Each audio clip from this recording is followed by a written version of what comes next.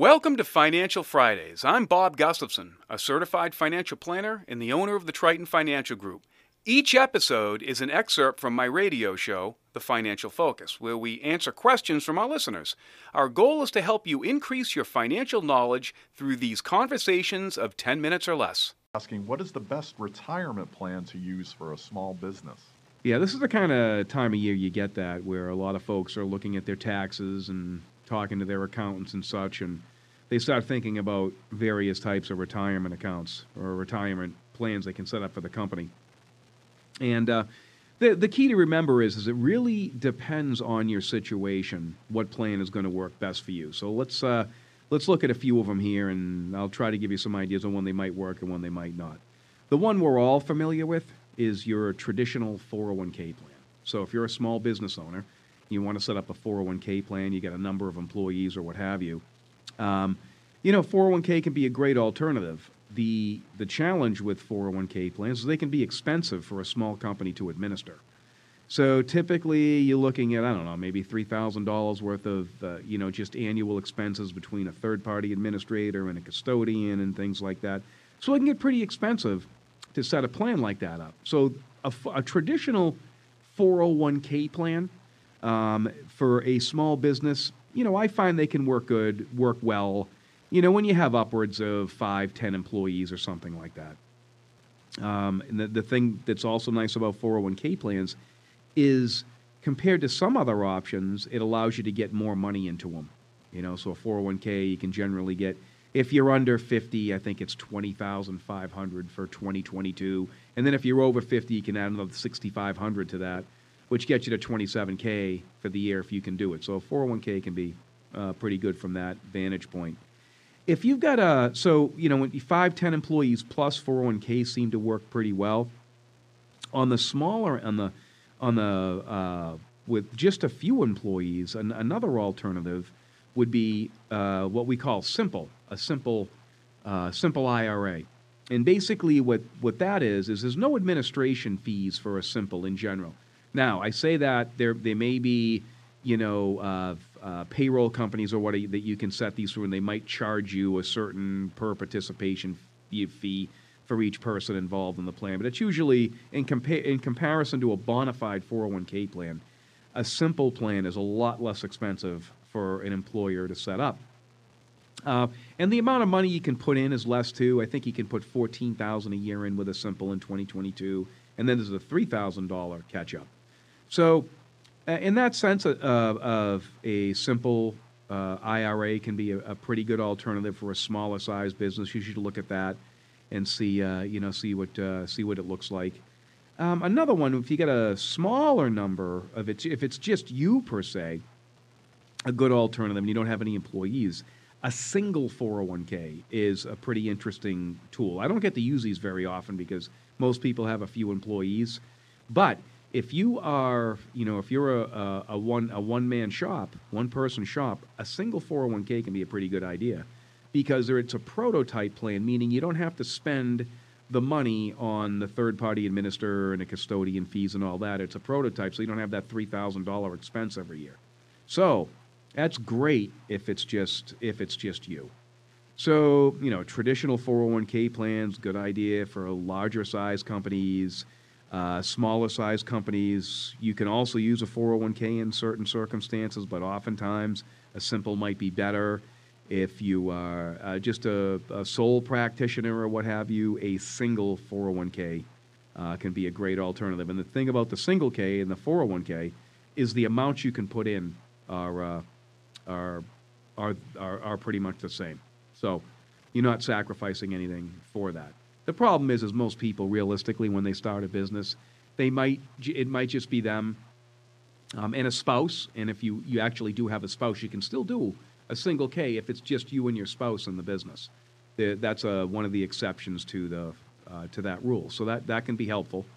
As a small business, you've got an opportunity to be able to set these kinds of plans up. And I will tell you, it's getting, if you're trying to attract talent in this day and age, and you're not just a single shop and you're trying to grow your company, having a 401k plan is paramount. Employees today, even though 80% of them never enroll in the plan, John, they still feel good when there's a 401k they have availability to contribute to, which is bizarre.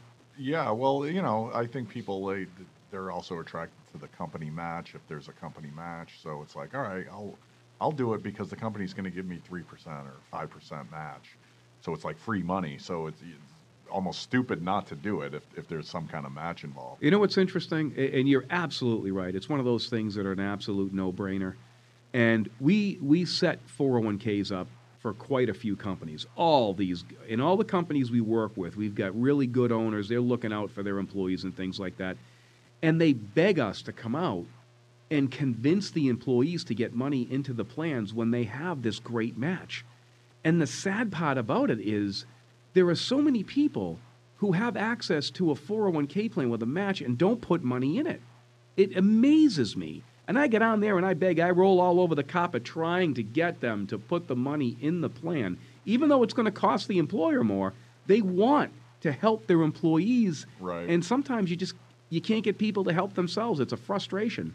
I agree. And looking back, I have a lot of regrets about how I handled my 20s and 30s when it comes to 401ks. What you can remember of them. Right. But so one of the things I think the average paycheck to paycheck type person really doesn't want any money taken out of their check if they can control it. Is as much as it makes sense and seems to be a no-brainer to put in the 3 or 5% to get the match, that's still like, though that's 5% of their paycheck they want to keep and bring home that week, especially with inflation now, Bob, running out of control in the gas prices. People, I think, would be even more reticent now to give up any part of their paycheck. And that's a fear I have for rank and file employees right now.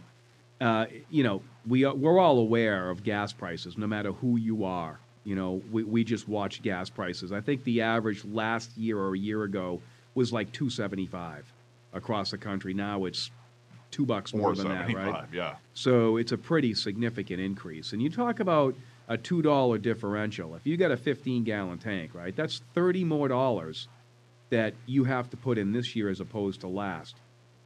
That's a lot of money. You're doing a tank a week, that's $120. And like I said, for the average paycheck to paycheck person, that's it's a significant number. And it's not just that. It's also food prices have been going up substantially.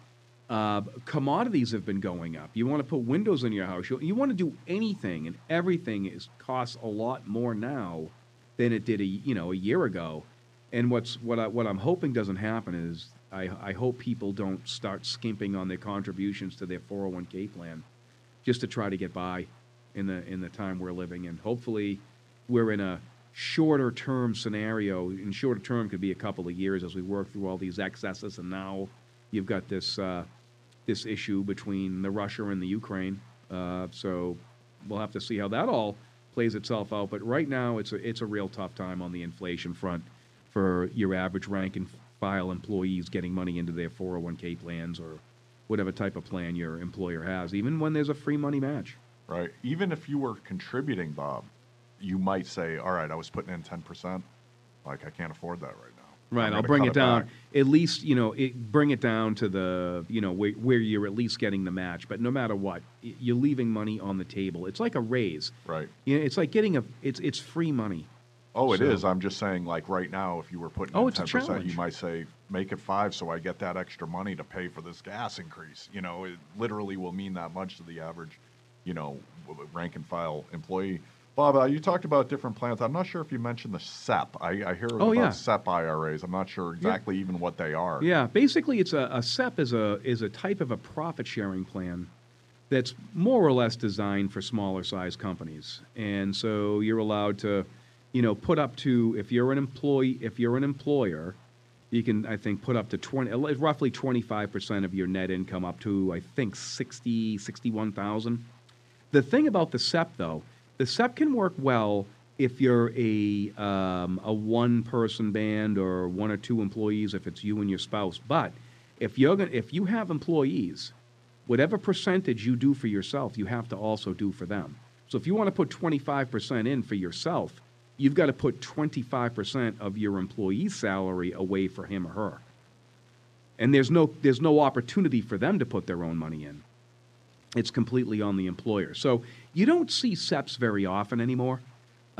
we do have a few clients with a couple of SEPs, but most, today, most people are going to a single K, a simple, or even the larger companies are going to the 401K. Thank you for joining us today on our Financial Fridays podcast. I hope you found the information useful, and if so, feel free to share this podcast with people who may benefit from the topics discussed. Subscribe by visiting our website at financialfridays.com.